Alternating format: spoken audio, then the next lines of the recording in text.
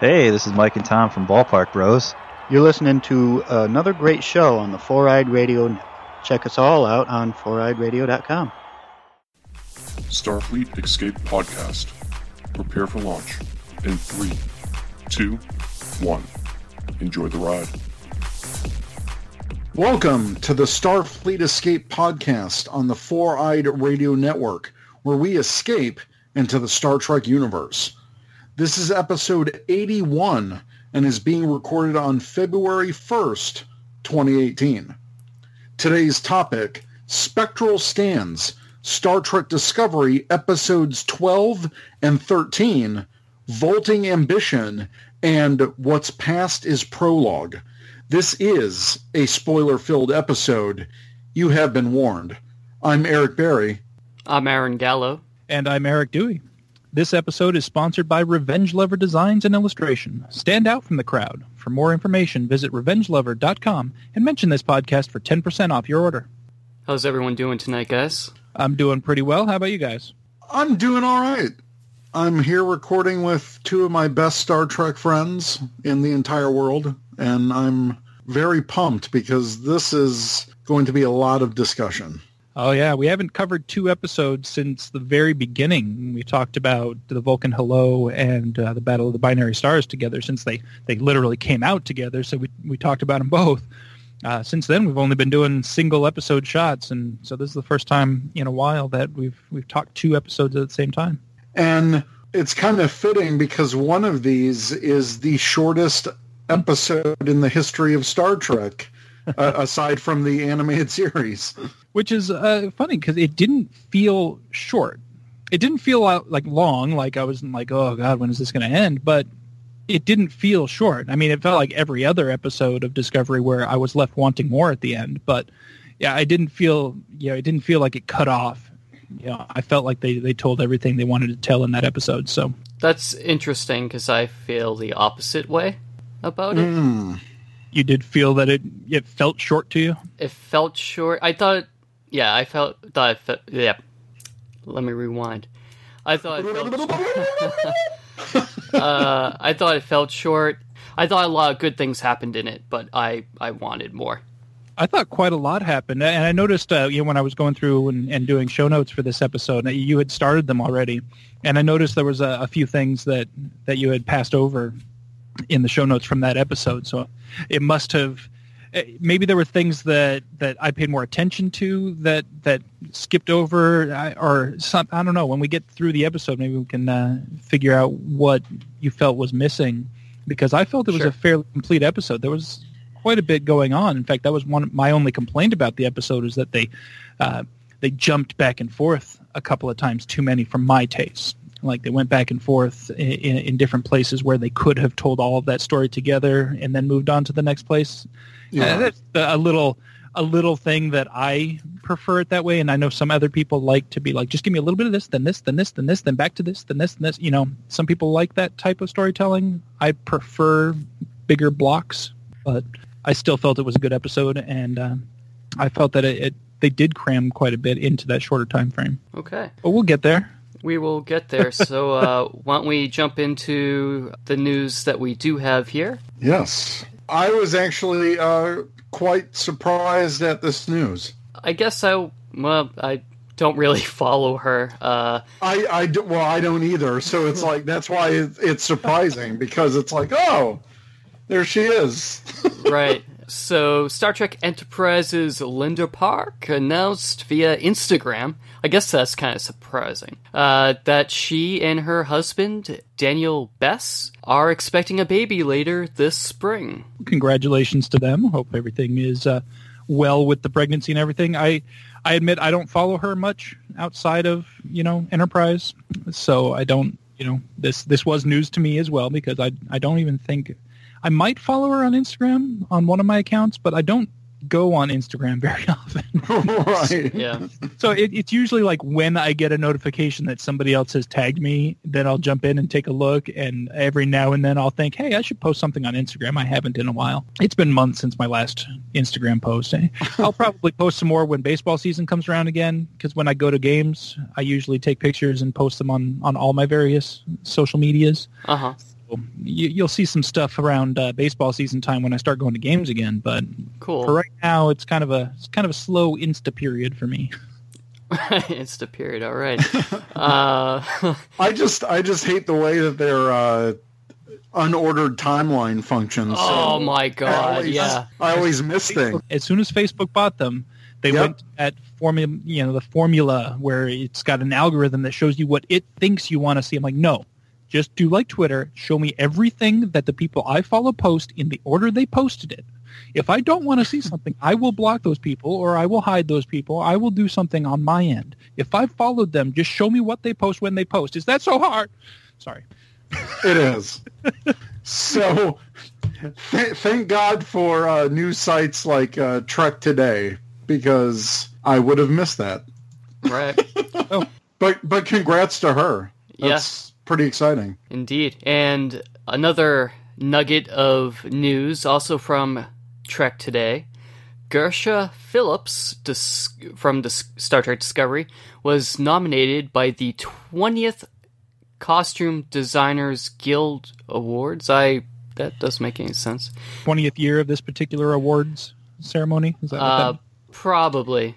Yeah, but that's what it's named in the article, so... Oh, yeah. Right, okay, so... Alright. This award for designer costumes, I believe, in science, sci-fi, and fantasy television. Yeah, excellence in sci-fi and fantasy television. But she's up against some stiff competition. There's the Black Mirror episode USS Callister, Game of Thrones, Once Upon a Time, and Sleepy Hollow, which isn't even a show anymore. Yeah, I was like, when was the last episode of Sleepy Hollow made? But no, I'm very excited for her, and I hope she wins, because I love the behind the scenes that they do for After Trek, and whenever they do a focus on the costume designs, I'm always really impressed by her design choices. I think the Mirror Universe uniforms look freaking amazing. Yeah, they're great. Yeah, definitely. In that competition, I mean, it's definitely stiff competition. And anytime you go up against Game of Thrones for anything, it's gonna be a tough battle. But I think at this point, Game of Thrones has essentially established their costuming. It is what it is. And I don't know that you need to, do you need to get an award for the same thing year after year when you're not doing anything different? So I would definitely give the award Star Trek's direction, even though, yes, the costumers for Game of Thrones do a fantastic job, but they haven't really had to innovate much in the last few years. They did all of their design basically, and they're not really doing a whole lot of new stuff. It's just more of what they've been doing, which is awesome and good for continuity in the show. But I wouldn't give it an award for excellence in sci-fi fantasy television when there's other new deserving winners such as Gersha Phillips. So I hope she wins also, because the Callister episode was also good, but the costume looked to me very derivative of the JJ verse Star Trek uniforms, which I'm sure it was intention, like the tiny version of the logo and all of the fabrics and all that stuff. Like it seemed, again, like something that's been done before. It was done very well for the purposes of that episode. It worked, absolutely. But for them to win over somebody doing an entire season of this brand new Trek show, I would be unhappy with that. Yeah, me too. I hope she wins. Indeed. Moving on to our next segment. Would you buy it? Gentlemen, would you buy this? Hell yes. This is pretty awesome. I definitely am thinking about buying it. I don't know yet whether or not I'll pull the trigger. Now, if they do a TNG version of this, I'm all over that. But for this one, it's a maybe bordering on yes. Okay, I would agree with you, Mr. Dewey. And this time, not pulling from ThinkGeek. For once. This is a book, Star Trek Lost Scenes, which will retail for $39.95, and this description via StarTrek.com. Due out in August from Titan Books. This is written by Star Trek experts and frequent StarTrek.com guest bloggers. David Terada Yeah. and Kirk Micheloni. There you go. Thank you, Mr. Barry. And packed with hundreds of carefully curated, never-before-seen color photos, all images have been professionally restored to their original vibrant colors and are used to chronicle the making of the series, reassemble deleted scenes that were left on the cutting room floor, and showcase bloopers from the first pilot through the last episode. Pretty cool. If you follow... who is it? Trek Wreck, I think, on Twitter. She posts some behind-the-scenes photos from the original series quite often that she finds via eBay and all these other places. It's pretty cool. Like it is cool to see this kind of stuff, especially for an older series. Like I said, I'm so much more invested in TNG that if they do a TNG version of this, it'll be a definite buy for me. For original series, it's a good solid maybe, leaning on yes, especially if I manage to catch it on sale. You catch it on sale for $30 or less on Amazon or something, then it's a definite yes. So yeah, let's move on to the topic of the show, Spectral Scans Discovery, episode 12 and 13, Vaulting Ambition, and what's past is prologue. And this is the middle and concluding arc to the Mirror Universe story. Yeah, they kind of came in and left fairly quickly in and out of the Mirror Universe, but not quickly enough for me. It's kind of a, when looking at it from a full story perspective, this gives them almost as many episodes in the Mirror Universe as all of Deep Space Nine, which we have repeatedly said is overused the Mirror Universe. So, but the fact that it's just telling one story, it makes it a lot different than the way Deep Space Nine used it. So I'm okay with the amount of time they spent there. I think any less probably wouldn't have told the full story that they needed to tell. They might have been able to shrink it down a little bit, especially with that shorter episode. If they didn't care about time constraints and took that shorter episode and split it into the end of one episode and the beginning of the next, they probably could have done it in one less episode. But I'm not complaining about the way they did it. I think it came out fine for me. I thought, like I said, quite a lot was packed into this shorter episode, and so let's talk about it. I just never want to visit the Mirror Universe ever again for a long time. I could go another 20 years without another Mirror Universe episode and I'll be fine. No, I mean, they're good episodes and, a lot of twists and turns and all that stuff. But I don't know, to me, it's something I'm kind of getting tired of with Discovery. It just seems like we kind of figured out all this stuff months ago. And sure, I mean, we see it actually play out on screen. So, I mean, we're not predicting every single detail. But when you kind of guess the twists and turns, it's not as fun for me. I definitely agree. And I think we can blame Jonathan Frakes for spoiling it for us by letting us know that there were Mirror Universe episodes. Yeah, I think that's part of it, but I mean, just like, it's not just the Mirror Universe, it's other aspects of the show as well. Like, that's true. The whole Vogue Ash thing. It's just this recurring pattern for me of like, oh, well, the majority of fans predicted that twist.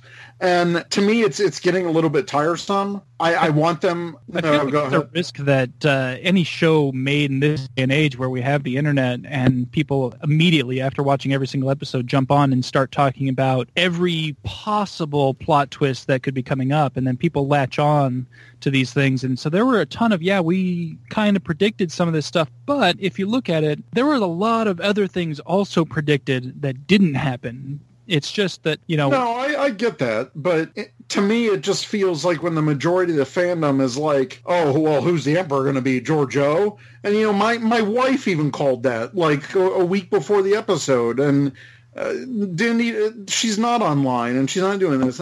She's like, I bet the Emperor is Georgiou. And sure enough, she shows up, and I'm like, wow, if my, non-really Star Trek watching wife that isn't part of the fandom can predict that. And sure, it was still shocking shocking within the moment, but it was like, she was like, I knew it. And I'm like, yeah, great job, Discovery writers. Well, you got to walk a thin line between shocking people and delighting people that they're right about something. As far as the whole Giorgio being the Emperor thing, that was kind of... the way I looked at it, that was really the only choice they had. Well, sure, because they wrote themselves into a corner. Yeah, if they didn't make it her, it would have been just somebody completely random, or who else would they have made it that would have been impactful in any way, shape, or form? There's nobody else that it could have been that would have had any sort of impact on the story or have had the ability to tie everything together so that we find out, okay, now we know why Michael is so important to Lorca. We needed that to kind of... So that one, I give them a pass on that one because I feel like, yeah, we saw it coming, but we saw it coming because it was the most logical thing. And if they'd have done something else and tried to twist it around, we would have been scratching our heads going, well, why didn't they just make it Giorgio? So I'd rather say, hey, I saw that coming than, oh, I really wish they did. So I'm okay with that. And as far as most of the other plot twists and such that we've guessed previously, I don't necessarily think it's the majority because I look at some of these boards, I'll follow some of these posts, and there's a far out theory posted on like 15 different things that could possibly be. And there's a ton of people latching on to each and every one of them. And only one of them ends up being right. And then everybody, oh, look, we all guessed it ahead of time. No, you didn't. You were following this other thread over here saying that it was this thing. So don't tell me that you saw that coming because you were thinking it was this. But yeah, anytime you have the number of people and online talking about the shows, you're going to have people guess your plot twist before they happen. Unless you do something just completely off the wall that has nothing to do with anything, which... the only value that has is the shock value. Like, oh, wow, I didn't see that coming. Doesn't add anything to the story, and it sucks, but I didn't see it coming, at least. I'd rather... I like what they've done because, yes, I have seen almost every single one of their major plot twists coming, but yet I was still delighted every time. Right. With the Vogue Tyler thing, the way they did it was just... the way they did it is really good, but, the more I think about some of these episodes, I'm just like...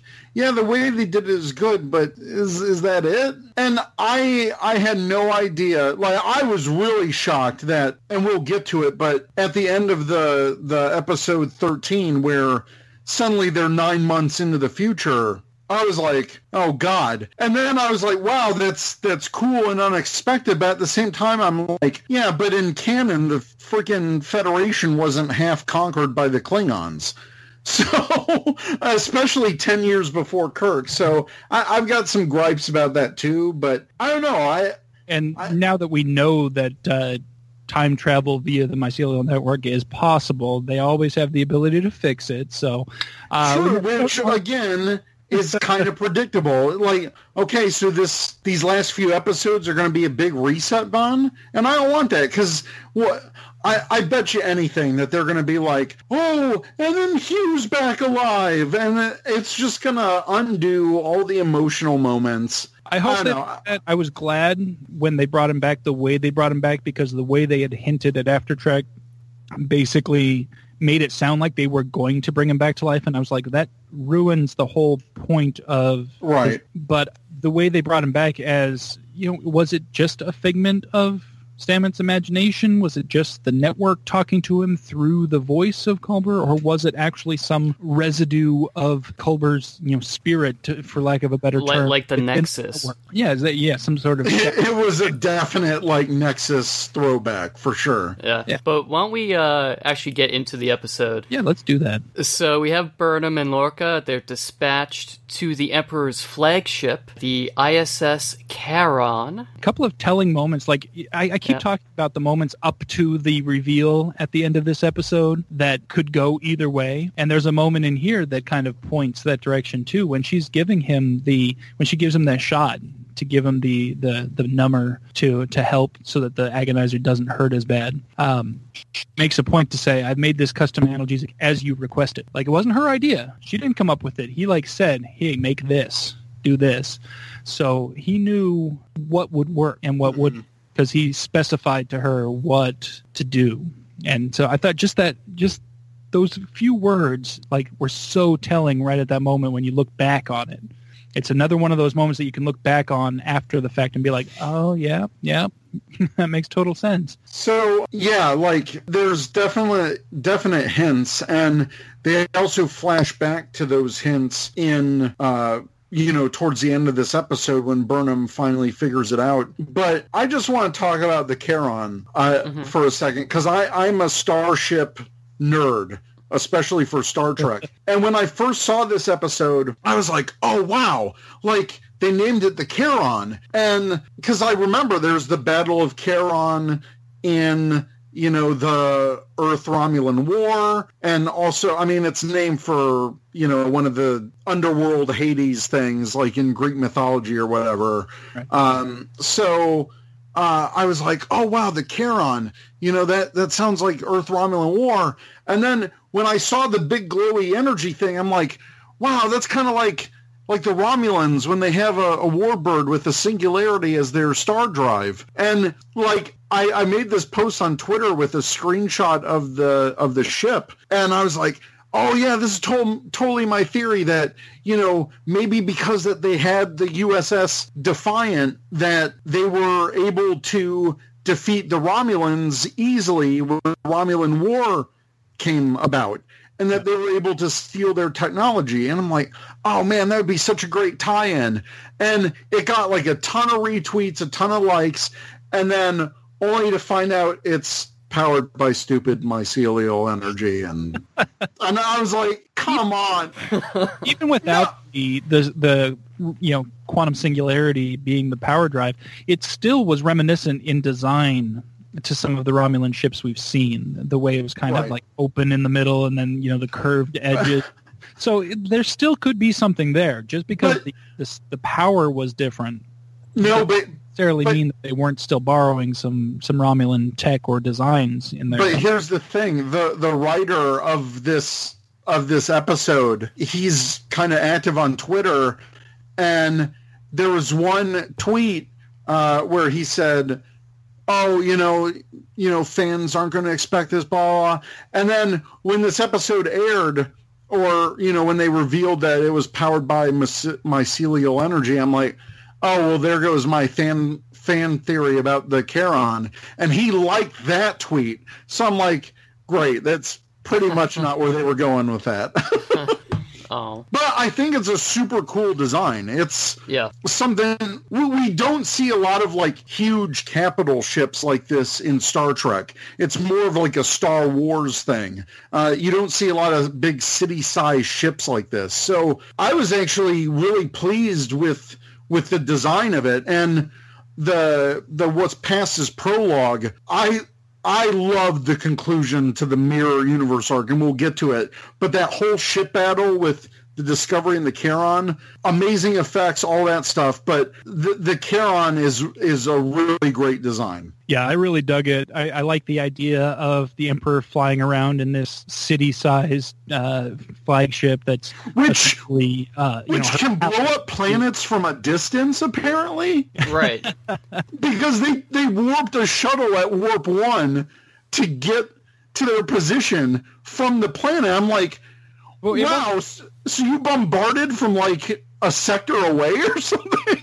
It wasn't the Charon that did the... No, it was. It was the flagship, yeah. Yeah, because they said it was the flagship. I thought they said the flagship sent someone else, and then the flagship was contacted. No. Watch it, because there was another ship name in there.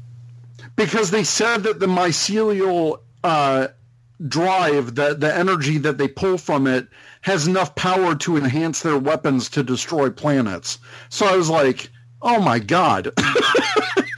It's a beast. Yeah, if that's the case, then yeah, absolutely. I mean, if you can fit a warp drive to a shuttle, why couldn't you, in theory, fit a small warp drive to a torpedo? And if 90% of your research and development goes into weapons, which I'm sure in the Terran Empire it does, I'm sure that's exactly what they do. They probably have warp-capable weapons. Right. Well, I mean, photon torpedoes are warp-capable. Yeah. That whole ship is one big weapon. It's cool. It's a great design. I can't wait for the Art of Discovery book to come out. I would pre-order that in an instant. Yeah. Because they show little bits of it on After Trek, and I'm just like, just give me the whole book of all of this, please. Yeah, they probably won't even put it out for pre-order until after the season's over, just to avoid any type of spoilers from anything that might be coming up. But yeah, that's a definite buy. First run right there for sure.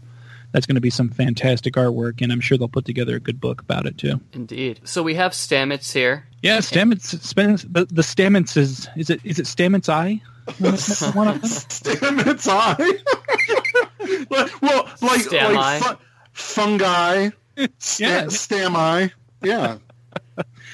Yeah, Stamets Eye spend some time chit chatting with each other in the mycelial network. I have to give a shout out to Darren Moser at SETI Alpha 3, their podcast, because I also listen to their Discovery reviews. I think it's funny because he pronounces it like mycelial network, and I always just think of like cereal, like a bowl of cereal. Yeah, that's funny.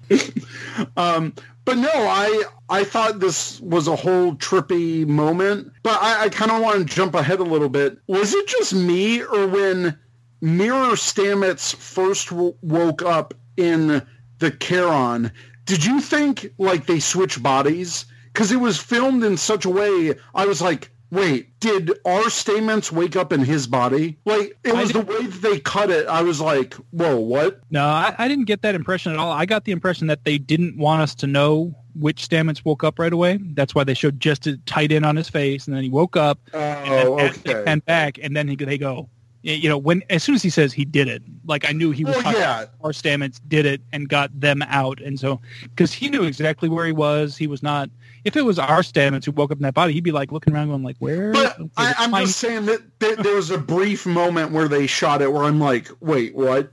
And then when he said that, I was like, oh, okay. For a brief moment, I was like, oh my God. I got the impression before he said his line that they had switched bodies just from the way that was kind of cut. I was kind of worried that Mirror Stamets would wake up and our Stamets would not. Oh, that would suck. Yeah. I will say I'm so glad that after like 4 episodes or however long he was in a coma, that he's out of it now, because I like Stamets. I don't like him being this blind vegetable, I love when he wakes up. It's like he's waking up and he's leaving.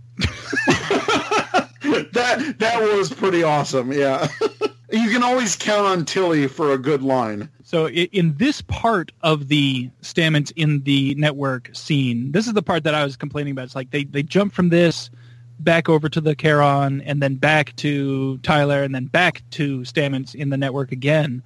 So it's like, they could have done all of this stuff with him in the network at once instead of jumping to 3 other places before getting back to him. But in this part of it, we do find out that Mirror Stamets is the reason that he's been having weird visions, because Mirror Stamets has been trapped in the network for some time and was in there already when our Stamets made his first jump. And that's when he saw him and he's like, hey, check this guy out. I'm going to try to communicate with him. And the only thing he could do was show him flashes of his own universe. So that's why he had the, as we talked about, like, oh, did he have a vision of the Mirror Network or Mirror Universe when he called Tilly Captain? Yes. Exactly. Yeah. He did. And that's spelled out so that anybody who didn't catch it knows now for sure. But that was one of those little things that we kind of predicted in the past, and came to be that was exactly what was happening. So that's kind of cool. But I'm so fascinated by the whole mycelial network, because it's given us this really cool technology that we never seen in Star Trek before. I just don't like it being used as, oh, it's corrupted, but if it dies, the whole multiverse dies. And it's like, there's never been, this isn't the Force in Star Wars, and don't make it seem to be. I can get if it's an environmental parallel, well, it's Star Trek's done that before with the warp drive speed limit that they did, and the ozone layer kind of analogy.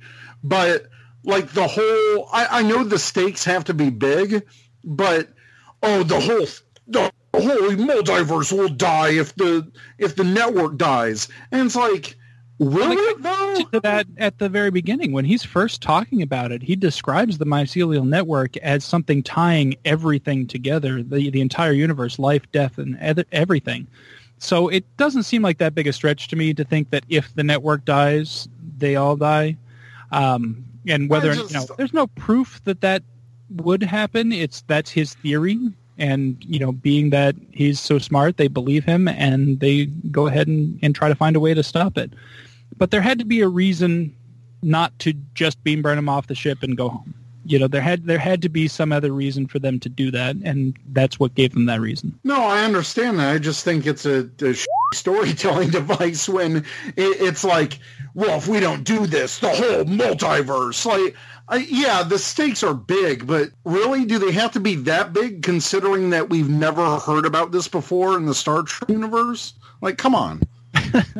I guess that's one of those I'm willing to make for sci-fi. It didn't bother me. It didn't pull me out of the story at all, so it's not something that I would complain about simply because, like I said, I only complain about stuff when it pulls me out of the story. And in that moment, the way they were telling the story, the way it was worked in, and the way everything was weaved together, it didn't pull me out of the story. It just pulled me in further, so I was fine with it personally. But, that's why we have multiple hosts, so we can talk about different points of view occasionally. That's true. So the Charon. It's called the Charon because they care. Yeah, right. They care right on you so hard. So hard. Wait. So Burnham is welcomed, and Lorca is placed in an agonizer booth. And here's one of the things that have been made into a meme. This is a twist I did not see coming. I'll tell you that. Oh, no. Who would see this coming? Because when she presented the Kelpians, and she's like, pick one, and I'm like, oh, great, she gets a new slave. Yay. Right. And one of them did look like Saru, but they did confirm on Aftertrack that those are 3 different actors. So I think one of them, they may have used Doug Jones, maybe whole of the latex or something.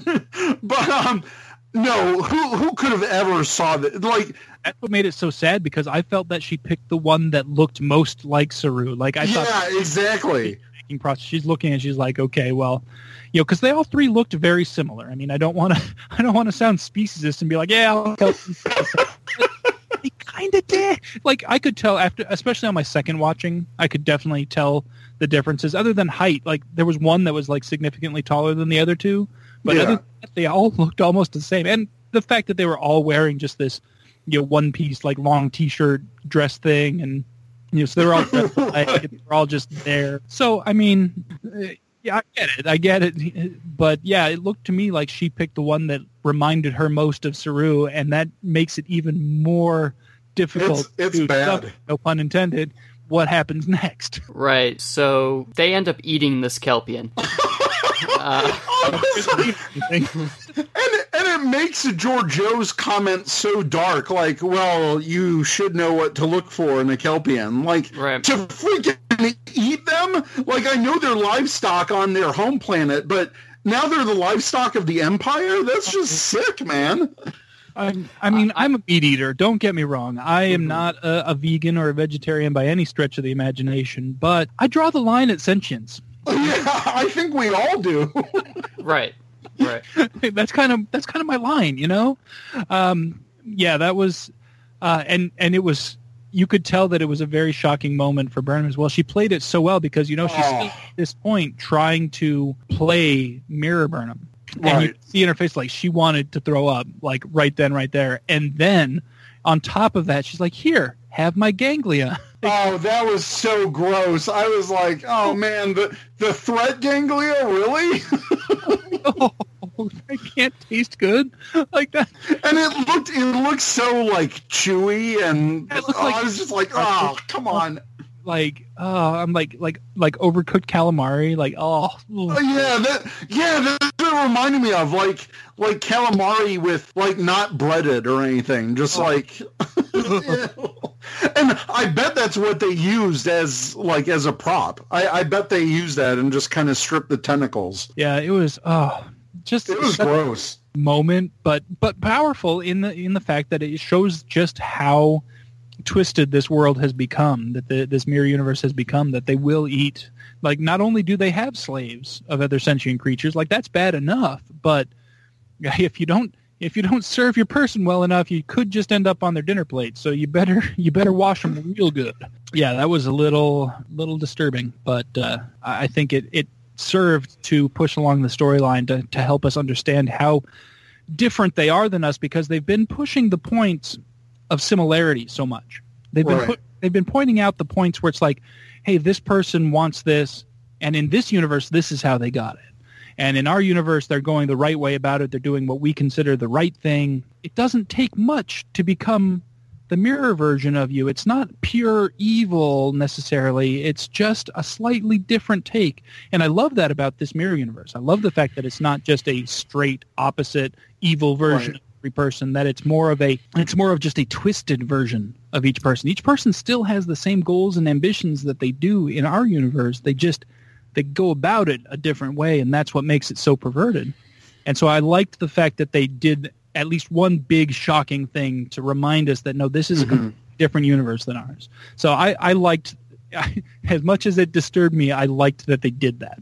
Yeah, it was definitely a good twist. And in this scene, we also learn that Lorca and the Mirror Burnham were cohorts in this universe, and Georgiou was the adopted mother to Burnham in this universe. We already know, obviously, that she wasn't raised by Sarek, or Sarek would have, recognized her when she came down to their base. So it raised the question, of course, well, who did raise Michael Burnham in this universe? And now we find out. So that's kind of an interesting little twist, but it also enforces why it was so much harder for her to, she was able to fool everybody else. She was able to fool everybody on the Shenzhou. She was able to fool everybody else into thinking that she was the Mirror Burnham, but Georgiou was having none of that. But I also like the implications from Georgiou about, how ambitious Michael Burnham is in both universes, Yeah, exactly. It's another one of those kind of tie-ins back to, okay, well,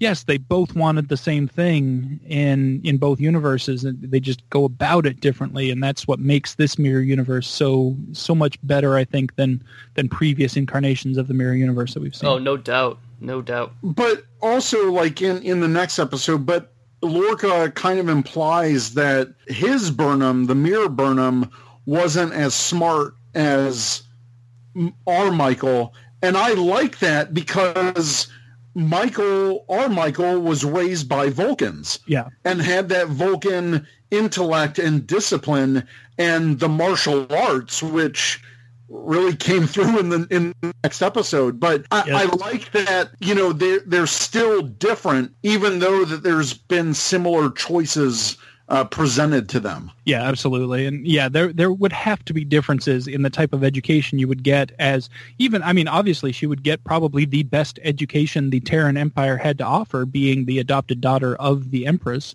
right. But it still wouldn't be at the level of the Klingon science, or the Klingon, the Klingon Science? Klingon Science Academy. It's not heard of very much, but they have to have one because they have high technology. Somebody's making their warp engines. Vulcan Science Academy would probably be a much more comprehensive education than anything the Terran Empire has to offer, even for the Emperor's kid. Is what I was trying to say. Yeah, for sure, because they're all about conquest, not scientific discovery. Exactly. So we have Tyler and Voq here, and they're having a serious identity crisis, and strapped to a bed in sickbay. Yeah, this was an interesting scene, or interesting couple of scenes, since they kind of went back. Again, they skipped back and forth to something that I think could have been done in one block. But yeah, we see that Tyler and Voq are kind of alternating within Tyler's body. One minute he's Voq and he's screaming in Klingon and trying to kill everybody and clawing at the bed and trying to, they said that he broke 2 beds already or something like that. And then the next second he's Tyler again and he's begging Saru for help. And the acting in the scene was just phenomenal, both on the part of the Tyler character and Saru there, just looking at him and just the sadness he conveys when he's looking at him. He's like, how did this happen to you? Like, what has happened to you? Because at this point, Saru still thinks that it's Tyler, it's fully Tyler, with just a personality put in there. He doesn't know the truth of what's happened yet. So he's like, just the sadness he's able to convey through all those prosthetics is just fantastic. We see that the Tyler Volk thing hasn't gone away. They have him strapped down, but he's still having issues with this whole thing. And then they come back to that after we go back and visit the Stamets again. Stamets Eye. Stamets Eye. But yeah, I really like how this was played out with the confusion of Saru, because obviously they can't communicate all the time with Burnham. But yeah, the way it was played out, I think, was fantastic by Shazad Latif. Yeah, he did an amazing job portraying, 1 second being this violent Klingon trying to get out of this bed and just screaming in Klingon, and everybody around, like, nobody else knows what he's saying. They just know that it's Klingon. They don't know what he's actually saying. And then, a second later, he's just, Saru, help me. Like, legitimate, sincere, just, here's a man in pain begging for help. And it was dramatic and impactful, and it was fantastically done. Like we mentioned, it jumps back to Stamets in the Mycenial network, and we have knowledge that the mirror Stamets is being infected because the network is corrupted somehow. Yeah, this is where we find out about the whole network being corrupted, and at first he thinks it's the network is contaminating the other Stamets, but then we find out that no, it's not that, it's really the other way around. The other Stamets is essentially poisoning the network, and it's kind of getting itself back is what it's doing. It's trying to eliminate the threat, which is this other Stamets. But yeah, this is where we find out that there is some version of Hugh in the network, and it's not 100% clear whether or not this is all in Stamets' head, just projection of what's in his head, or if it's actually some essence of Culber that's actually in the network somehow.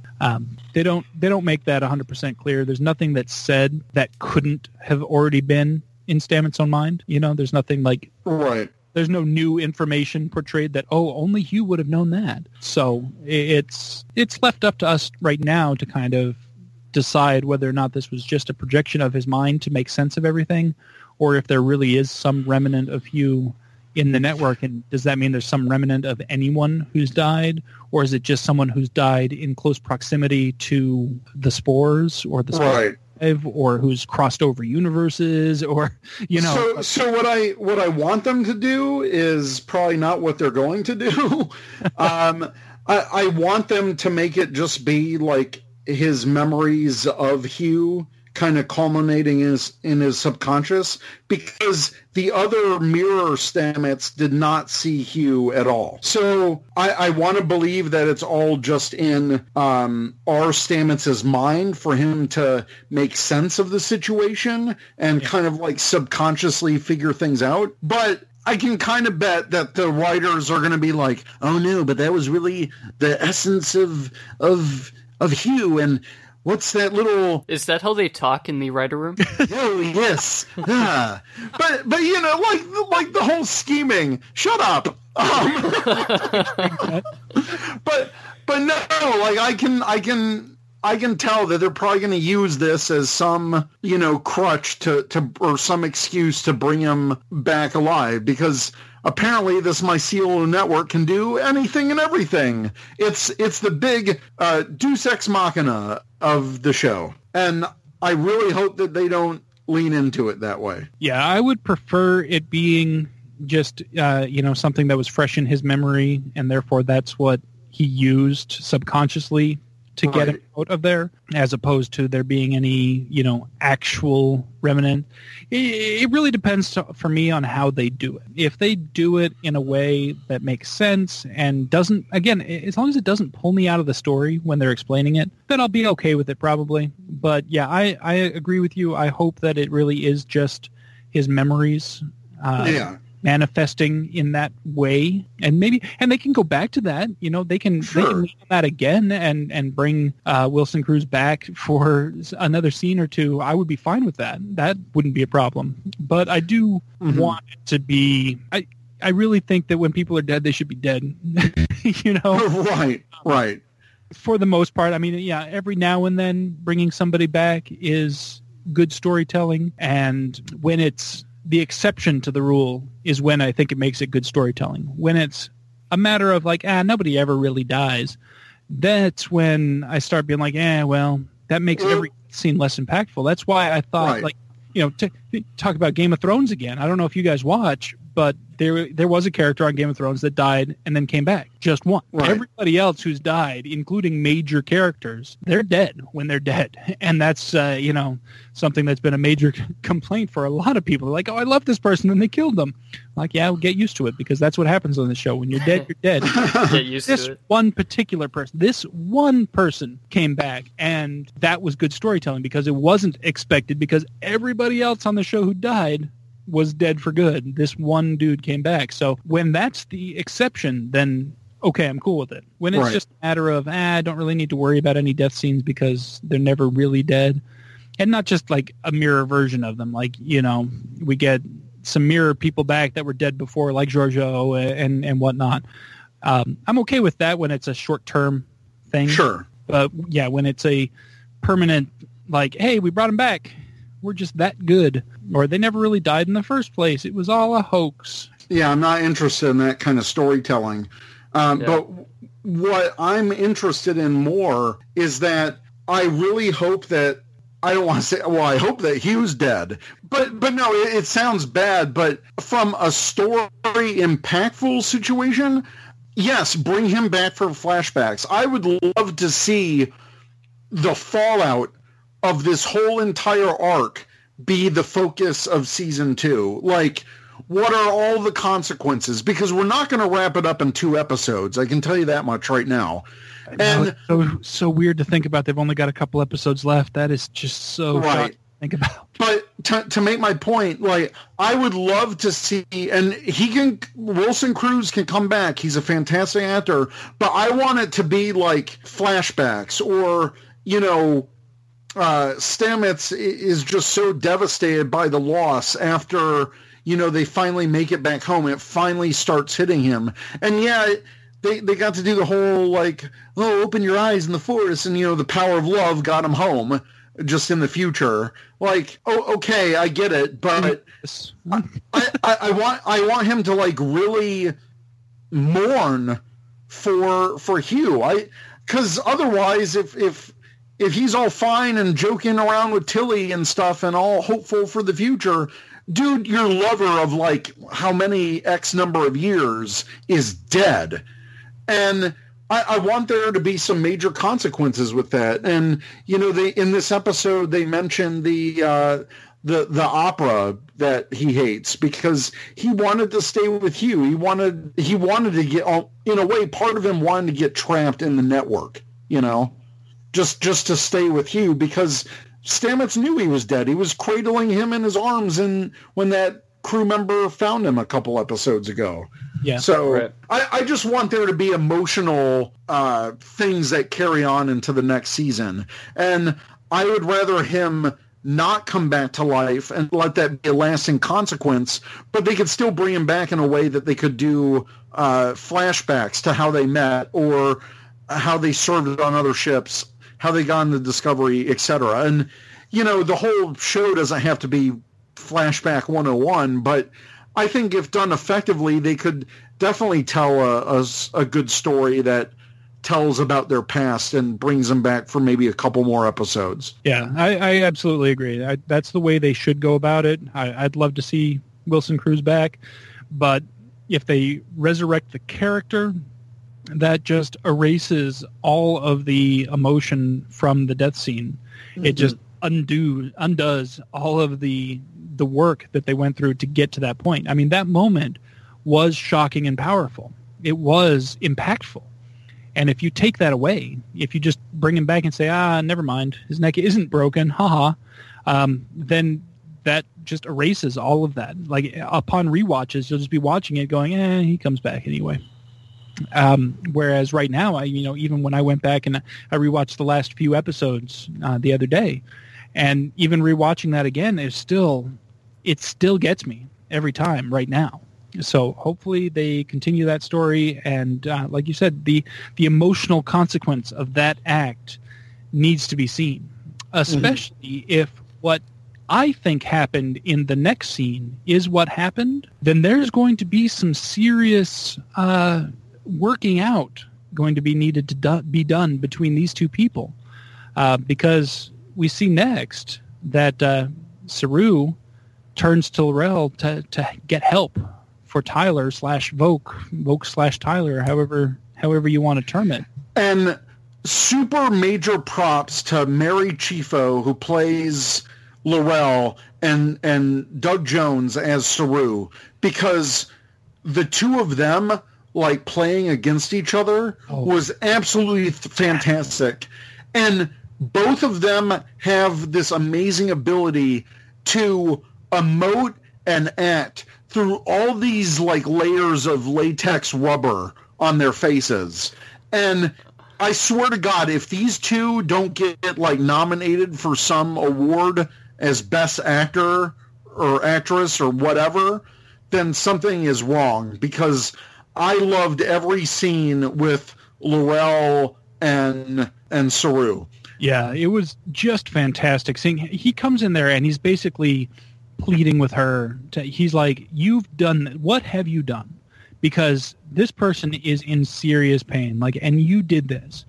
And she at first is just like, "Well, that's what he signed on for." And then she lays it out for him, like, "Here's what actually happened." And Saru looks shocked, like, "Holy crap! Like, you seriously did that to one of your own people?" Just to sneak a person on board our ship? Like, that is messed up, dude. Like, that's the look on his face, like, you what?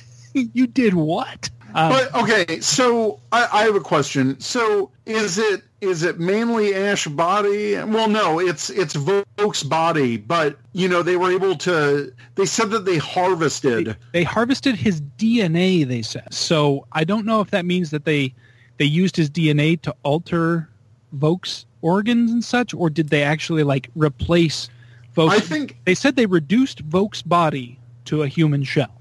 Right, and I think maybe they kind of skinned. I mean, it's sick and it's gross, right. But like part of me wants to think that they just, like when she said harvested, I was thinking, oh man, they just tore the original Ash Tyler apart. Oh yeah. And the only thing that they were able to really successfully transfer was all of his memories and personality, because that was what was so great about this whole thing, was that there seemed to be this battle internally when the trigger wasn't working, and it was because Michael and him were in love, and it was something to strive for. But now that Michael knows the truth, even if L'Rell's surgery worked and all of Voq is gone, will anyone still want the shell of Ash Tyler? You know what I mean? Knowing that they all know who he is deep down. That's my question at this point, because that's what the surgery, she performs this like fancy laser brain surgery on him. Oh, and I'm glad that they have all of that on hand, by the way, out of the blue. Why not? Of course. You can replicate anything.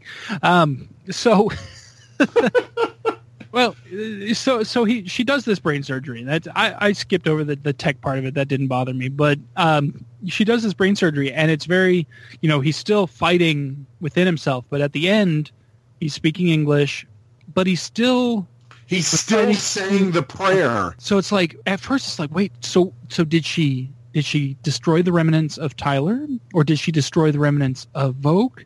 And it wasn't until she let loose with the Klingon death howl that I was like, oh, she killed Voq. Like, she gave Tyler back. Like, that's what she did. Like, that. And she would have done the other and erased the Tyler persona. But then would that have really been a kindness to Voq? Because then he would have had to still live his life in this human shell, which he thinks of as inferior and sure. and not worthy and this, that, and the other thing. So it was almost like a Klingon mercy killing. And when she did the Klingon death yell, that was a powerful moment.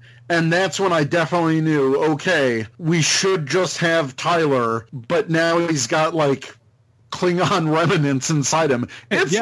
He's going to be dealing with this shit for a long time. Like, the dude's going to be seriously messed up. And I hope that's an excuse where we can see Admiral Cornwell come back for the second season. Maybe, there's a psychological element because she is a psychologist. And that would be her excuse to be in season 2, is if she's the one that's treating this Ash Tyler shell, essentially. I would love to see that. Yeah, that would be pretty awesome because I do love that character. I think she does a fantastic job with that character. So I'm totally on board with her coming back. And, obviously we haven't seen the last of her yet. We know she's coming back for the next episode. So, we already know that's happening. So hopefully there's more coming. But yeah, that's my question. It's like, okay, so let's say for the sake of argument that, we think that L'Rell, it was not stated. So I want to say that. It was not stated 100% this is what happened. But what we think happened is that L'Rell destroyed the Voq personality, got rid of it so that all we're left with is just Tyler. Okay, that's great. Now he's got his stuff to deal with. He's got his own, demons to face now. But also now we have Burnham, if she makes it back, that is not going to know, she's back and everything. But if everybody survives all of this, then, is she going to trust him as Tyler? Or is she going to always have that in the back of her mind that it's Voq? And how are he and Stamets going to react to each other? Oh. Now, is he going to retain the memories? Does he have any of the memories of what he did when he was the Voq personality or not? That's going to be a big question because if he doesn't, he's going to have this guy totally pissed at him and he's not going to have a clue why. Or if he does retain the memories, he's going to have that guilt of doing something, even though it wasn't technically him who did it, he's still going to have the memory of it. And so I'm really curious as to how they're going to play that. Are they going to have him still have the memories of what happened when he was Voq? Or was all that ingrained in the Voq personality and erased when L'Rell did the thing? Is he only going to remember what happened to him as Tyler? So it's going to be interesting. It's going to be an interesting thing for them to do and hopefully future story points because I think it's something good to work with. Well, what do you think about it, Aaron? What are your thoughts on it? I thought that was probably one of the better parts of the episode. Oh, for sure. It's definitely, like you guys said, it's going to be something that we're going to have to deal with in the coming episodes in the coming season. I can't see how he would be cleared for duty, so I don't know how active he would actually be during Season 2, or if it'll just be we see him and Cornwell on a starbase somewhere going through some sessions together. I would actually love that because, again, it gives us an excuse to see her character again, and there's still ramifications. So, yeah, I don't think he's going to be all right, I'm back as security chief. No, I don't think that's going to happen for a couple of years. But I would love to see the drama of them trying to fix him from the ramifications of this. Yeah, it's going to be really interesting to see what they do with that, how they handle it. It's really going to depend on how much of his memory he retains. This is done. Does he wake up not remembering a thing since the Battle of the Binary Stars? Is that the way they're going to play it? Or are they going to give him all of his memories? I think they should do the latter and give him those memories to deal with and show that fight to deal with what he did as Voq, even though he wasn't in control of it, but it happened. It was a thing that happened, and he needs to deal with it. And I think, if they're going to claim that they're touching on these subjects of PTSD and things like that, they need to deal with that. It's kind of, having it all erased by L'Rell's procedure would be kind of the same cop-out as bringing somebody back. Right. It's hitting that reset button for no good reason. So I hope they don't go that route. Yeah, it's harder to deal with the reality of what's happened, but that's okay. Good stories come out of hardship, and that's what we want to see is the good story. So tell us that story, Star Trek writers, I know you're listening. Oh yeah, I'm sure they Oh are. yeah. Let's move on. Finish up Send you a this link to the episode. episode when it goes live. Oh, okay. Tag all of them. Yeah. Oh, I'll do it, dude. So let's finish up with this first episode, then we'll move on to the latter episode. What We've got a whole passes other episode prologue. to talk about still. I'm so Yeah. So to escape execution, Michael admits to Giorgio that she and Lorca are from another universe, and we learn that Giorgio is familiar with the Federation, is scared of its ideals, and that she kills everyone that was in the room, except one person. With her saw blade fidget spinner. Yeah. What's funny is when she first did that, I was like, oh, cool, a deadly fidget spinner. And then I watched After Trek, and I was like, oh, yeah. Yeah, that's the coolest part of the fidget spinner is what it brought to Star Trek, I think. With this scene, I love that she left one witness alive, and she said, well, if you can keep your mouth shut, you can be governor of Andor. And I was like, woo-woo, Andor! Yep. There was another Andor reference for you. Just for you, Eric. But it's somebody to clean up the mess. You know she's not gonna clean Well, of up. course. Oh, she's the Emperor.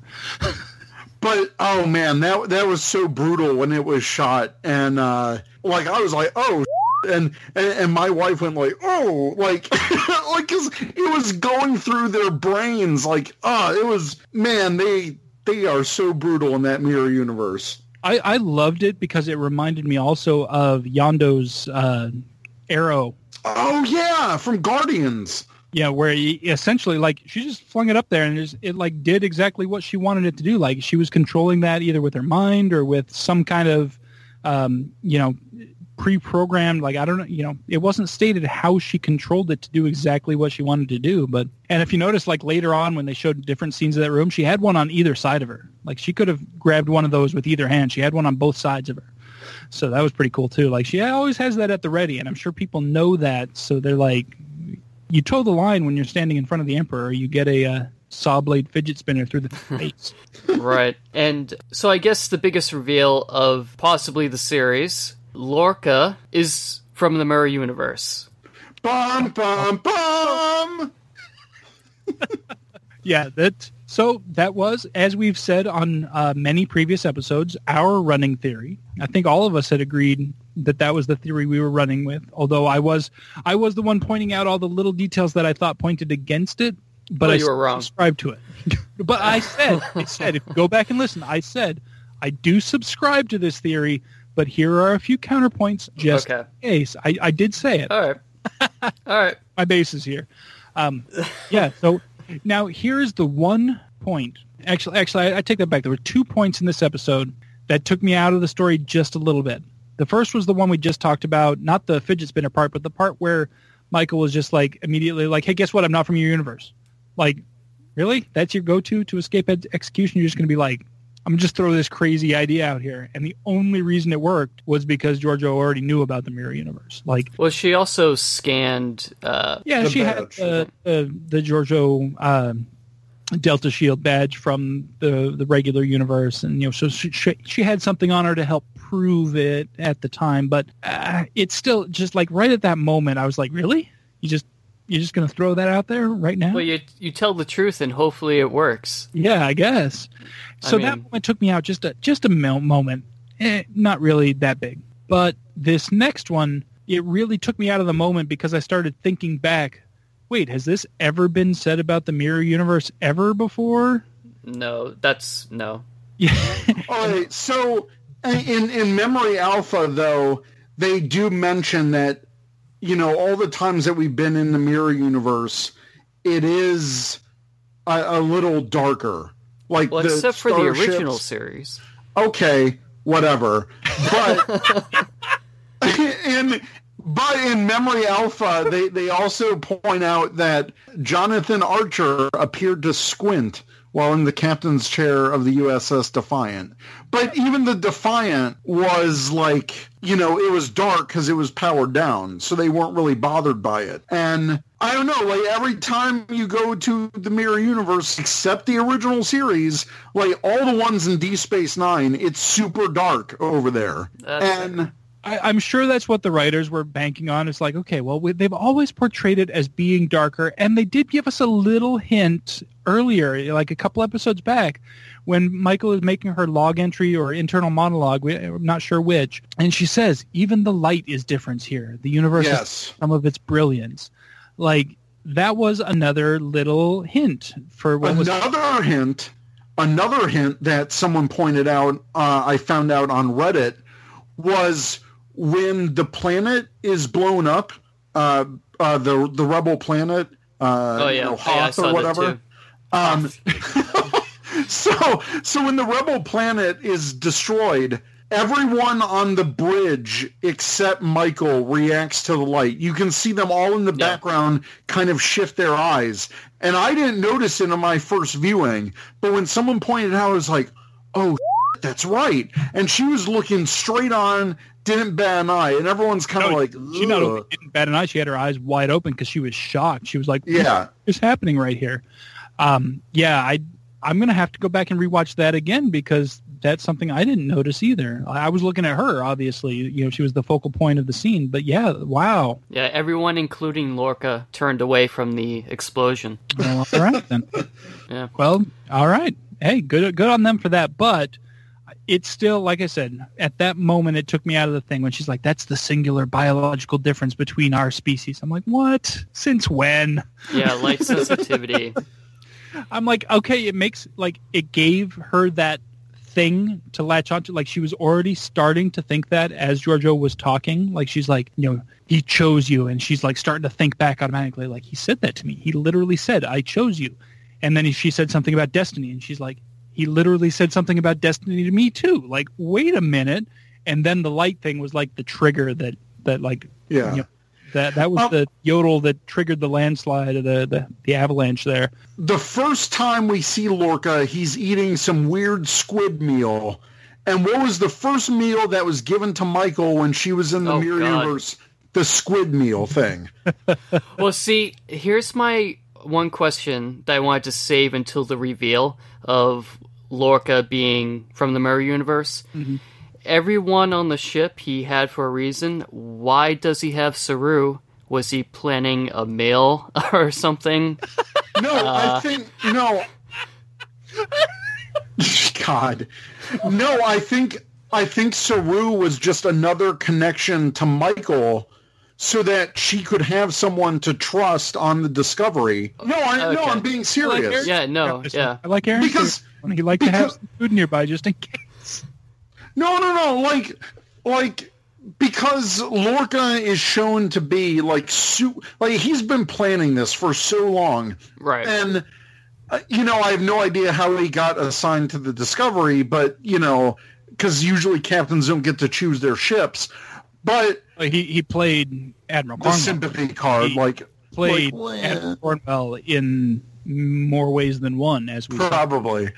I think that he knew that Saru served with Michael for 12 years, and when he would eventually get her on the ship, she would at least have a couple familiar faces.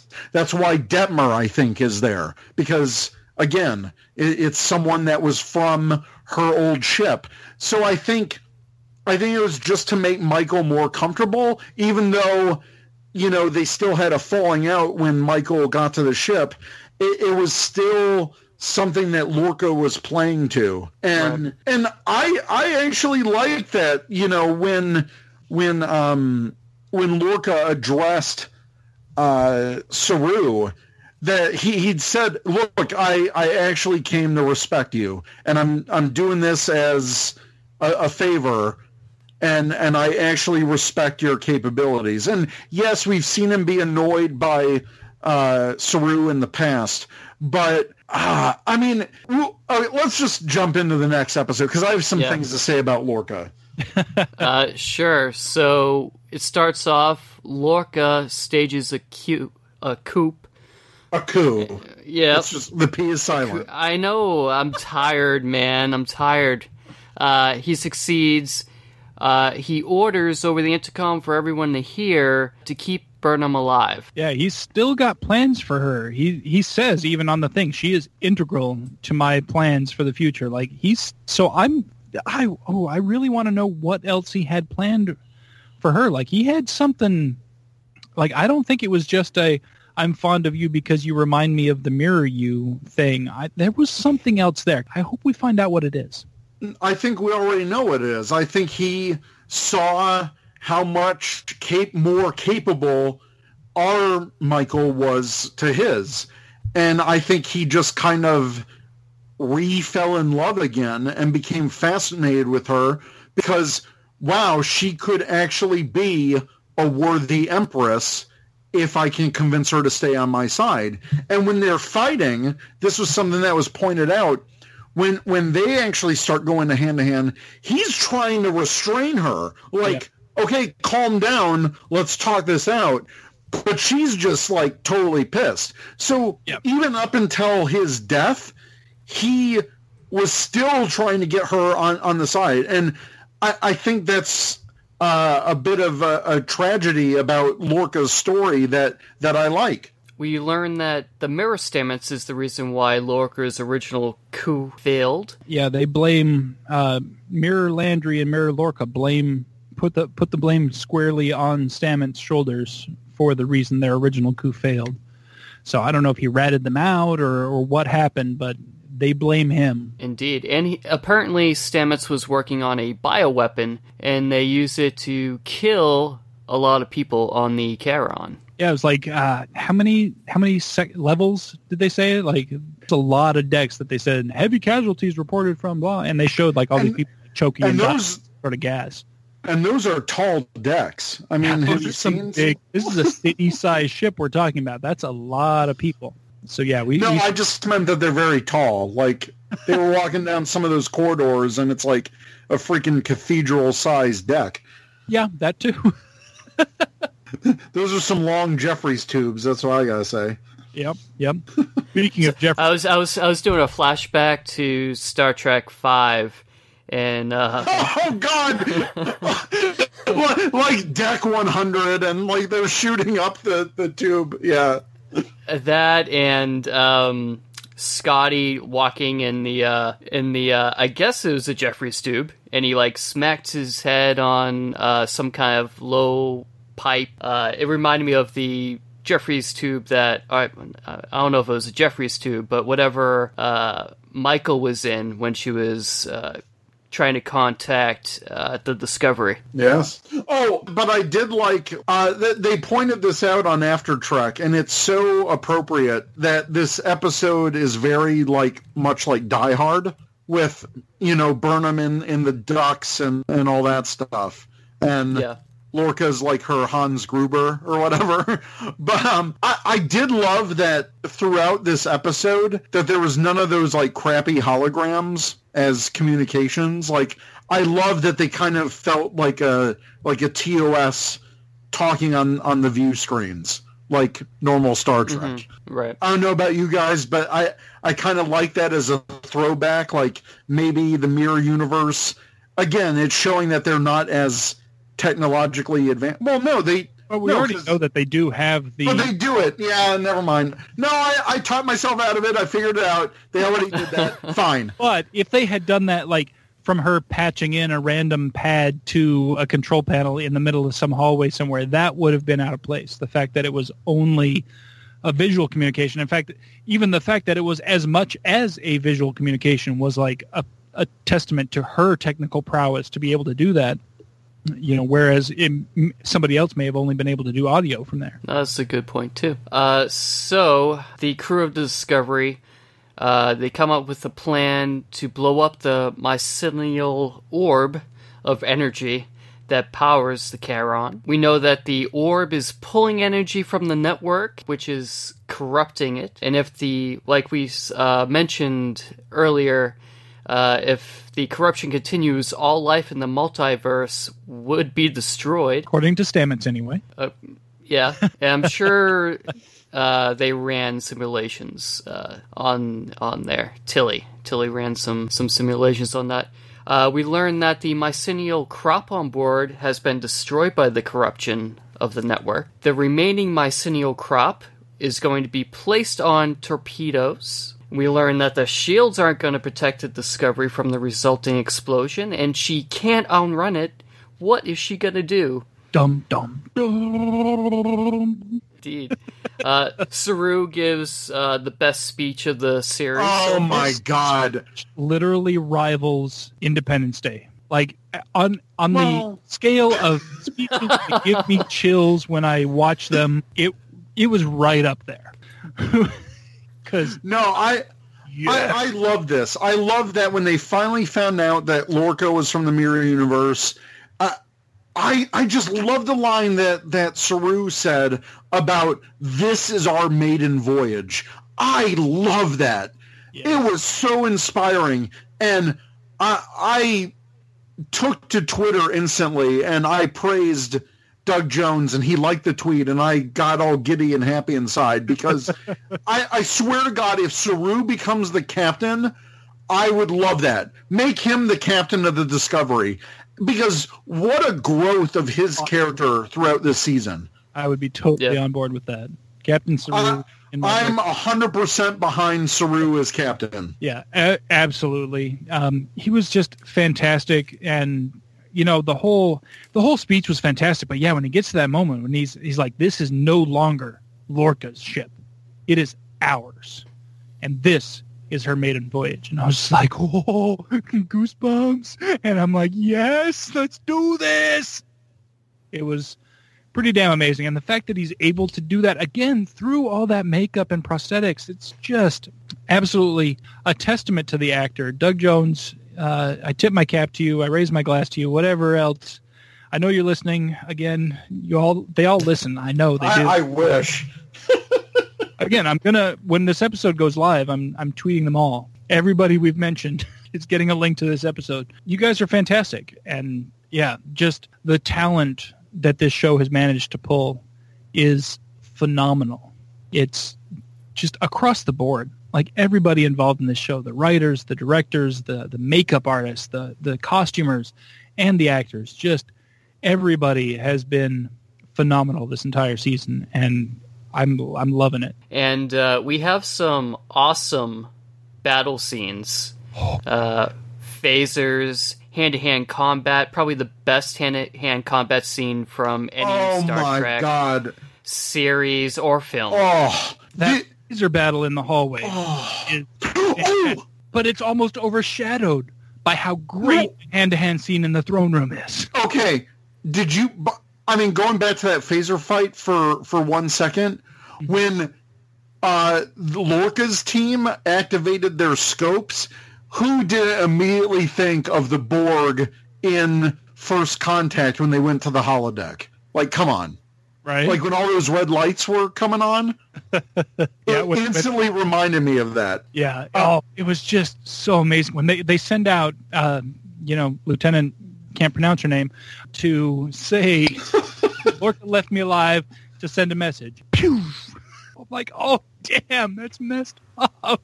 But so Lorca, like that's what we expect now. Now that we know that it's Mirror Lorca, we're like, yeah, he's not pulling any punches now. Like we're going to see the full Lorca, if you will, as of right now. The full Monty, as it were.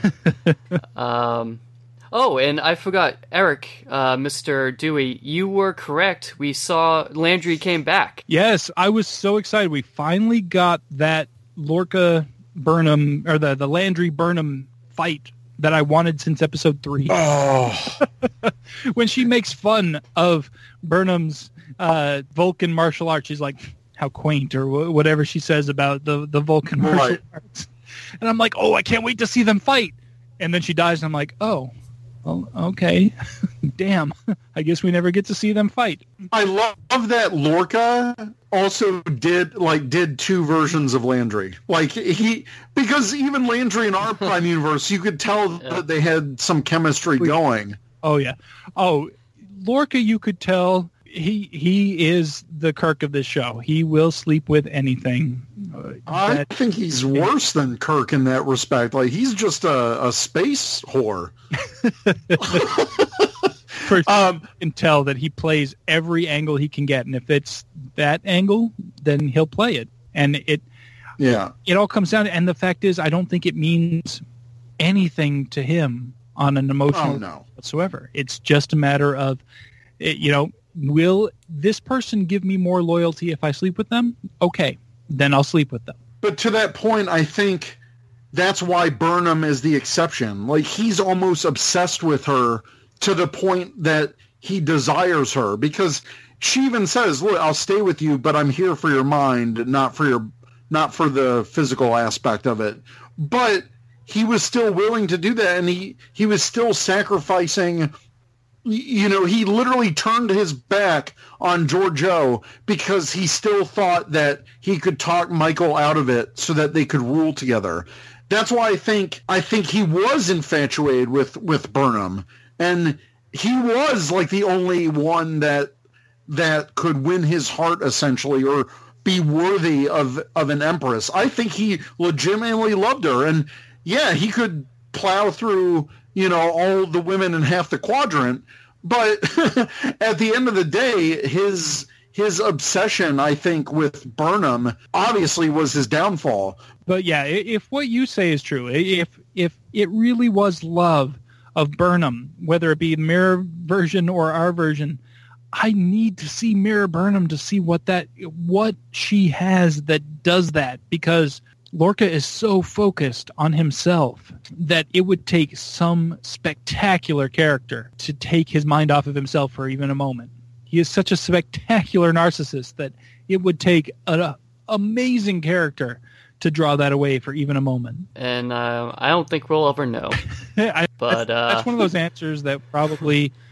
one of those questions that will never get answered, unfortunately, but it would be nice. But thank God we got to see Michelle Yeoh do freaking martial arts. Oh yeah, in Star Trek. That was some kick that she did. Oh my God, that vertical kick. I mean, this whole fight, I was literally on the edge of my seat, and I was just like, ooh, damn! Like, the whole time, I was just like, ooh, oh my God, literally, this is probably the best thing that's ever come out of Discovery for me. Like, this fight scene in Star Trek and how they mixed everyone's different styles, and Burnham's Vulcan martial arts, and her constantly trying to do the neck pinch to disable. It was fantastic.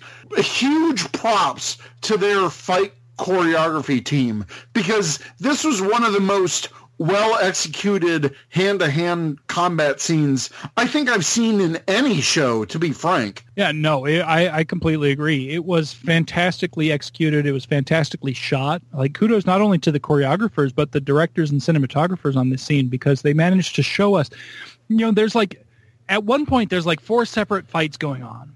And then they, as each fight sort of ends, as somebody gets knocked out or killed, it whittles down.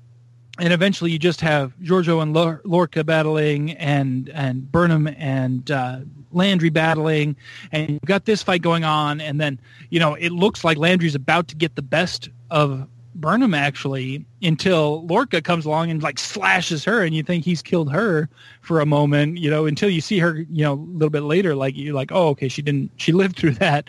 But he attacks her. He, like, knocks her out of the fight because she's about to kill Burnham. Like, and all of this is going on at the same time, and it's just the way it's shot. You never feel like you're missing a bit of the action, no matter how much is going on. Oh, it's just absolutely phenomenal. I loved this scene. Yeah, and then the way Lorca dies is pretty phenomenal. He's stabbed right through his chest from the back. Yeah, he had knocked down Georgiou. Like, he had essentially gotten the best of her. If he'd have stayed and stopped to wait to finish her off, he probably could have killed her. But instead, he turns around to talk to Michael. And, she manages to get a phaser and get it trained on him, and she could have killed him at any moment. And she harkens back to a point that I made when we were talking about what happened with the mirror discovery. Like, must have, if it traded places with our Discovery, it popped into existence in front of a starbase in the Prime Universe, right? See, I don't think it did. They never got into it. They never said anything. Like, we don't know. See, I think the preview clip that we saw in After Trek, like their reactions, I think like Cornwell, everyone, yeah, I think they were like, oh my God, it's the Mirror Discovery that's screwed up all of our plans, and we're going to arrest all of them. I think, I don't know. I have no idea at this point with Mirror Discovery where that ended up being.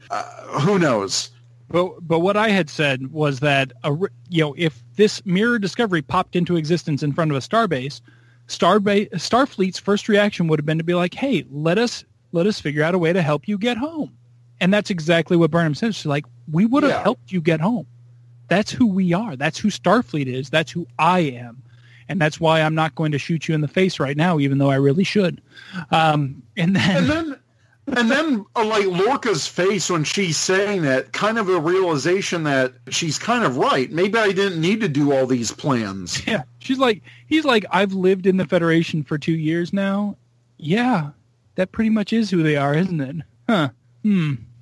Oh, quickly, before we completely end this episode, I like that he talked about the Buran, the Mirror Buran, and that he beamed up during an ion storm, which is the exact original crossover that happened in Mirror Mirror. That was a great continuity touch. And then it makes me think, well, we'll never see Prime Lorca because he switched places and died in that explosion, because everyone on Mirror Buran thinks that the captain was dead, and probably for good reason, because he blew up in the explosion. Yeah, it makes it hard to believe that that our Lorca survived in the Mirror Universe, and if he did, where he was, and if we'll ever see him again.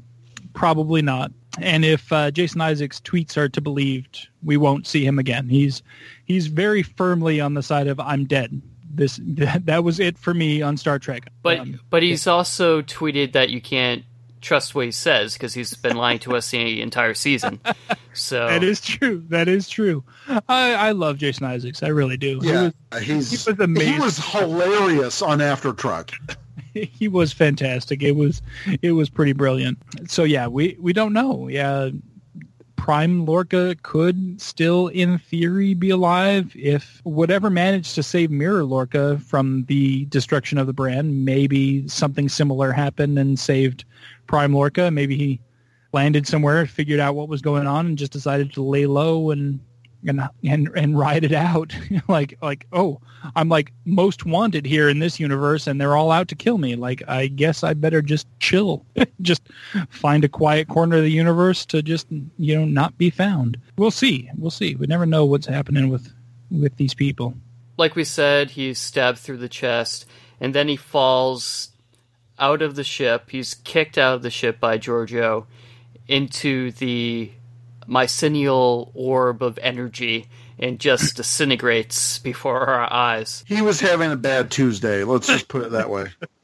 So during the Discovery beam out, like Discovery's there beaming out Burnham and jumps on Georgiou, beaming them both back to Discovery. Which the only issue I have with this, because this is well-established Star Trek canon at this point, that you can do that. Obviously, we saw it done in Star Trek 4. We saw it done earlier this season with L'Rell jumping on Tyler. So, we know that it's possible. However, why did they end up on separate pads when they transported into Discovery? I really didn't have an issue with that because I just took it as, during when they were beaming, it separated their patterns like automatically. So I really didn't have an issue with it. I think it was done more so that Georgiou could give Michael that look of like, WTF. Like, what?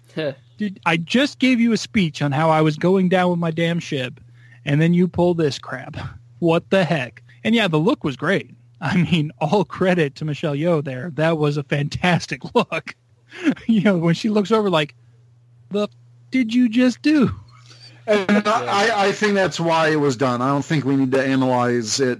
Yeah, it's a little thing, but I mean, it's Star Trek. I'll give them a pass for anything on the technology.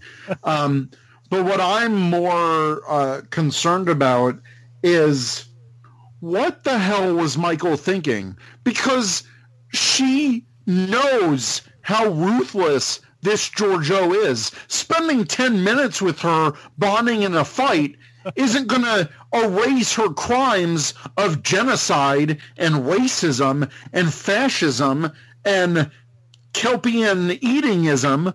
Oh, God. I mean, no, I'm serious. What the hell was Michael thinking? I think this is just another dumb decision by Michael. Yep. That's exactly what it is. It's Michael trying to undo. She is so convinced that she has betrayed Georgiou in so many timelines now that she said, she's like, it's not going to happen this time. I'm going to make sure you live this time. And she saw that. She's like, I'm going to beam out and she's going to die on this ship when they destroy it. I can't do it again. I can't betray her again. And that's what it was. It wasn't a betrayal. She was saying, go, I've got this. I'll sacrifice the ship. I'm going to go down with it. It's fine. It's not on you. I'm going to hold my own. Just get out of here. Georgiou was like, yeah, get the hell out of here.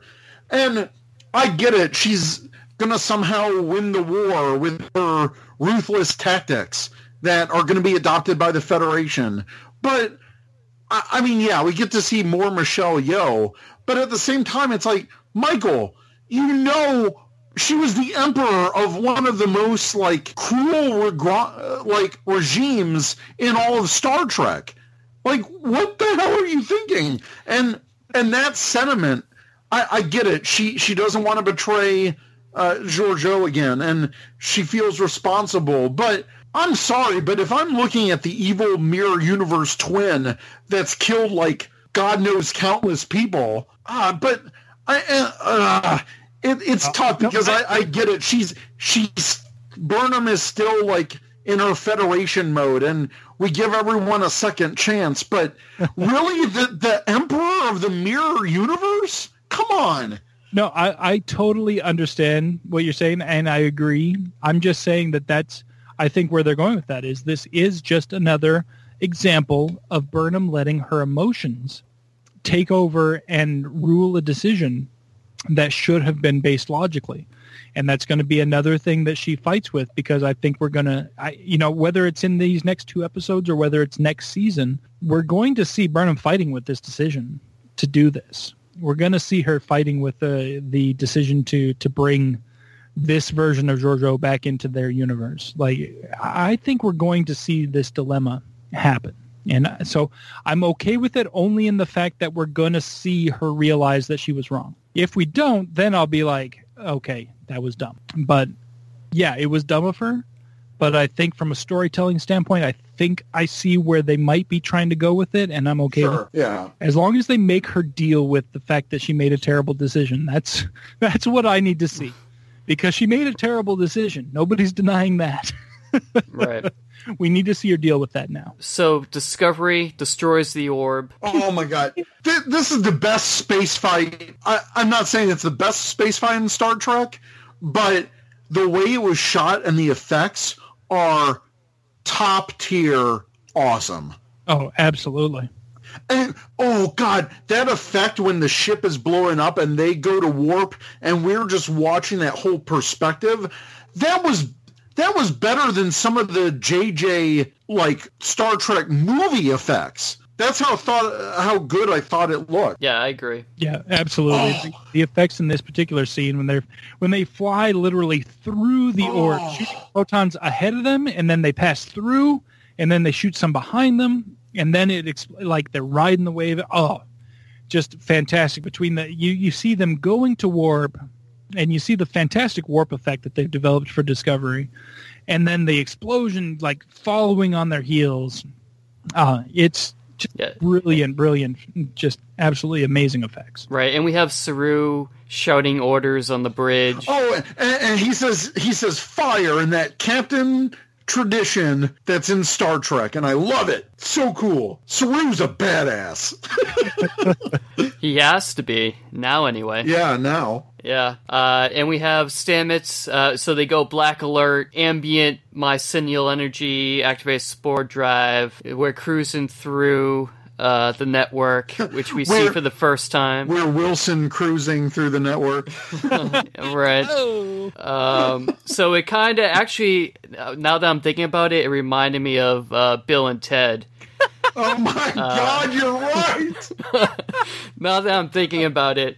Oh, good job. Oh, man. Wow. So yeah, they're cruising through, they're Stamets is trying to figure out where to go. He can't find the clearing. Then he finds the clearing after hearing some, motivational words. What's that? He follows the music. Oh, the music. Yeah, that's right. Follow the music. He hears that opera that he hates, that Culber loves. Right. And I think he says, thanks, Hugh. Yeah. And then, bam, they arrive back in the Alpha Quadrant of the Prime Universe. Yep. But 9 months in the future. Dum, dum, dum. Yes, it's dumb. You could make a baby in that time. Oh, man, what if Lorca and Cornwell had a baby? But she's old as crap. No. Damn. Oh, medical advances. Is she that old? I don't think she's too old to physically have a baby. Like, I think she's still capable. I don't know. So the war is looking bad for the Federation. The Discovery's unable to heal anyone, but updates the tactical map, and the Klingons have advanced and take over large parts of Federation space. I will say this. The map makes it look like they've taken over a huge amount, but then they say that it's only like 10% or 20% or something, like a fairly, not an insignificant amount for sure, but not like 90 or 100%. Like it makes it, the map makes it look worse than the percentage they say makes it sound. Right. It's still not going well for the Federation. Well, yeah, and that makes sense considering they specifically said that they transferred over to the Mirror Universe before they were able to transmit the completed algorithm for the cloak. Right. So, yeah, they didn't have that information. They didn't break the cloak in the Prime Universe. Right. So yeah, that pretty much brings the discussion of these two episodes to a close. I think if you're going to watch these episodes, you need to watch them back to back. I think it flows better than watching them individually. I can kind of agree with that, except I do still think, I do still maintain that first episode, Vaulting Ambitions, did have enough content to warrant its own episode. And while now that both episodes are out, yeah, definitely watch both, because you can. But when it was out, I think it was a sufficient episode in and of itself. So I'm not. Yeah, I'm with Eric on this one. It felt longer than the runtime to me because there was so much packed in there, and the beats were so like on point every time. And I feel like they told the story that they needed to tell in that section. So when the final, reveal did happen, bum bum bum, you're like, no, wait. There should be more. And then you're like, oh. So, yeah, it is the shortest in Star Trek for the television series, but they packed a lot in. So I really didn't have an issue with it. But now that they're both out, I definitely agree. Watch them both at the same time because there's no reason not to. Right. I think that they flow better together. Oh, sure. Than it's separate. Very much like the first two episodes. It's very much like those first two episodes. Right. Each one, yes, does tell a complete story, and you could watch, in theory, one individually. But I'm really glad that they released both at the same time because I was very happy to watch both of them back to back for that first time. So yeah, if you're watching them for the first time, absolutely watch them back to back. I mean, honestly, I would watch the whole season back to back. In fact, I think I'm planning on doing that before the finale. Not before this week's episode, but next week's episode, the finale. I plan on doing a full rewatch of the season before that episode. Oh wow, it's only 2 more episodes. I know that's sad and scary and makes me anxious and just worried and trepidatious, all of those things at the same time. Right. Did someone say trip? No. So yeah, why don't we jump into my quantum state of flux? Let's do it. Here. Because I have issues with your quantum state of flux. No, I'm just kidding. Oh. I have slight issues, but not major issues. So, never until what's past his prologue do they mention temporal properties of the spore drive, but in this episode, Stamets makes a point to tell Tilly to figure out where and when they are. Now, I didn't have as big a problem with this as you did, and only because he mentioned earlier in the episode that it would get them back home, or at least close, at the same place and close to the same time. Like, he mentioned it earlier in the episode, first of all. Right. And the second no, is they spent way more time in the network than they ever had before. Every other time it was boom, boom. They jumped into the network, they jumped out, boom, boom. This time they were in the network for a while.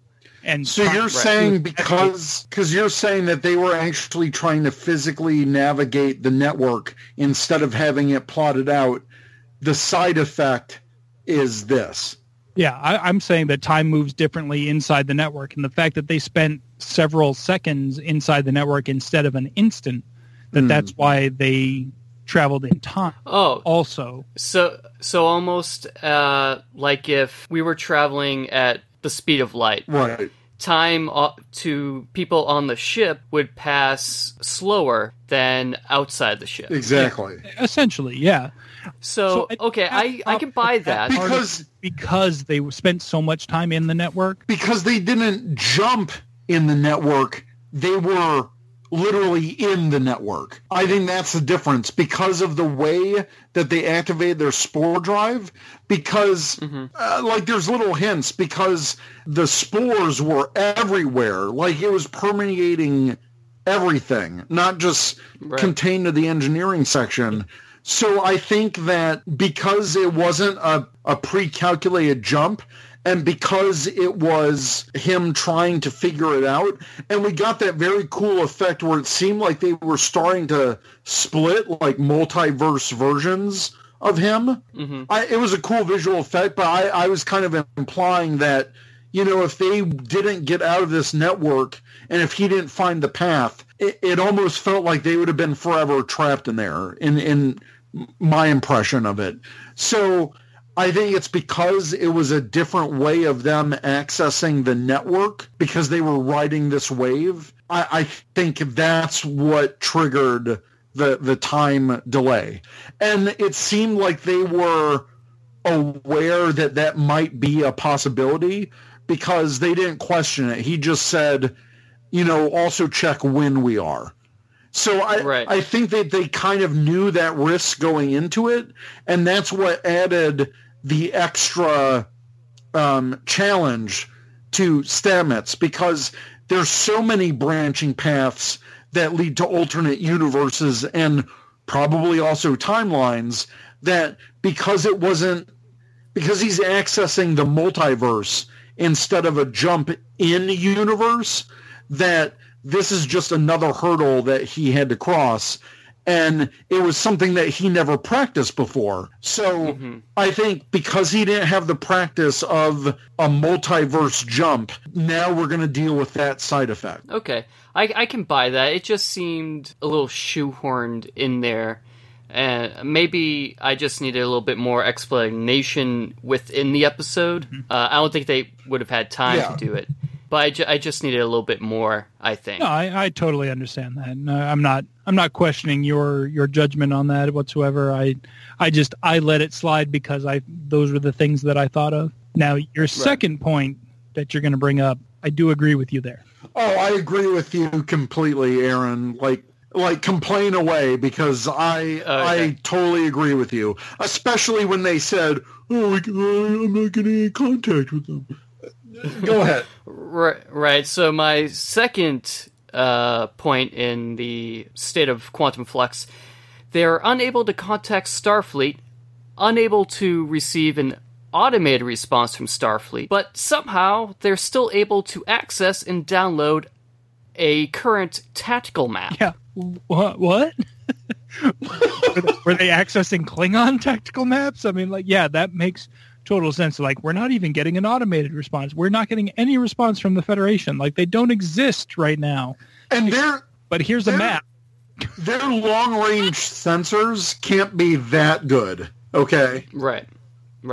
Yeah, it's like, okay, so where's where's that information coming from? Like, how are you getting this tactical map, but yet you're not getting even...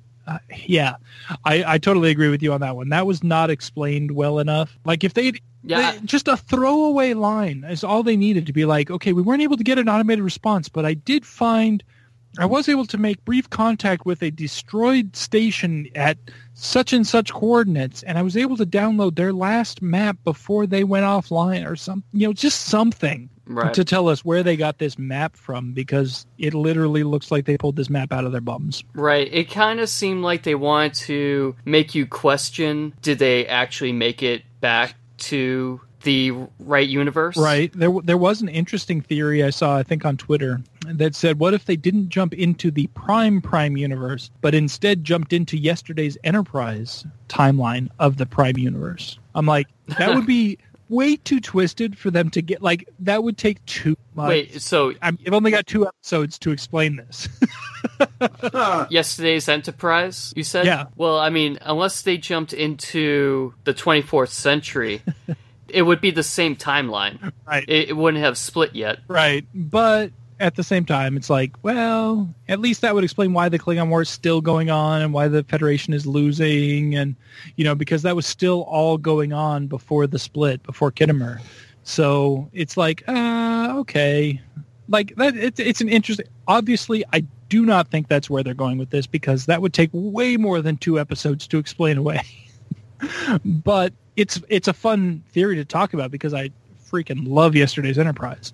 And if any of you who don't know that for sure, go back on the website there at sfescapepod.com. Indeed it is. And look for that episode where Aaron and I do a commentary on yesterday's Enterprise. It's a great episode, if I do say so myself, which I do. And we talk about that episode in quite a bit of detail, and it's fantastic.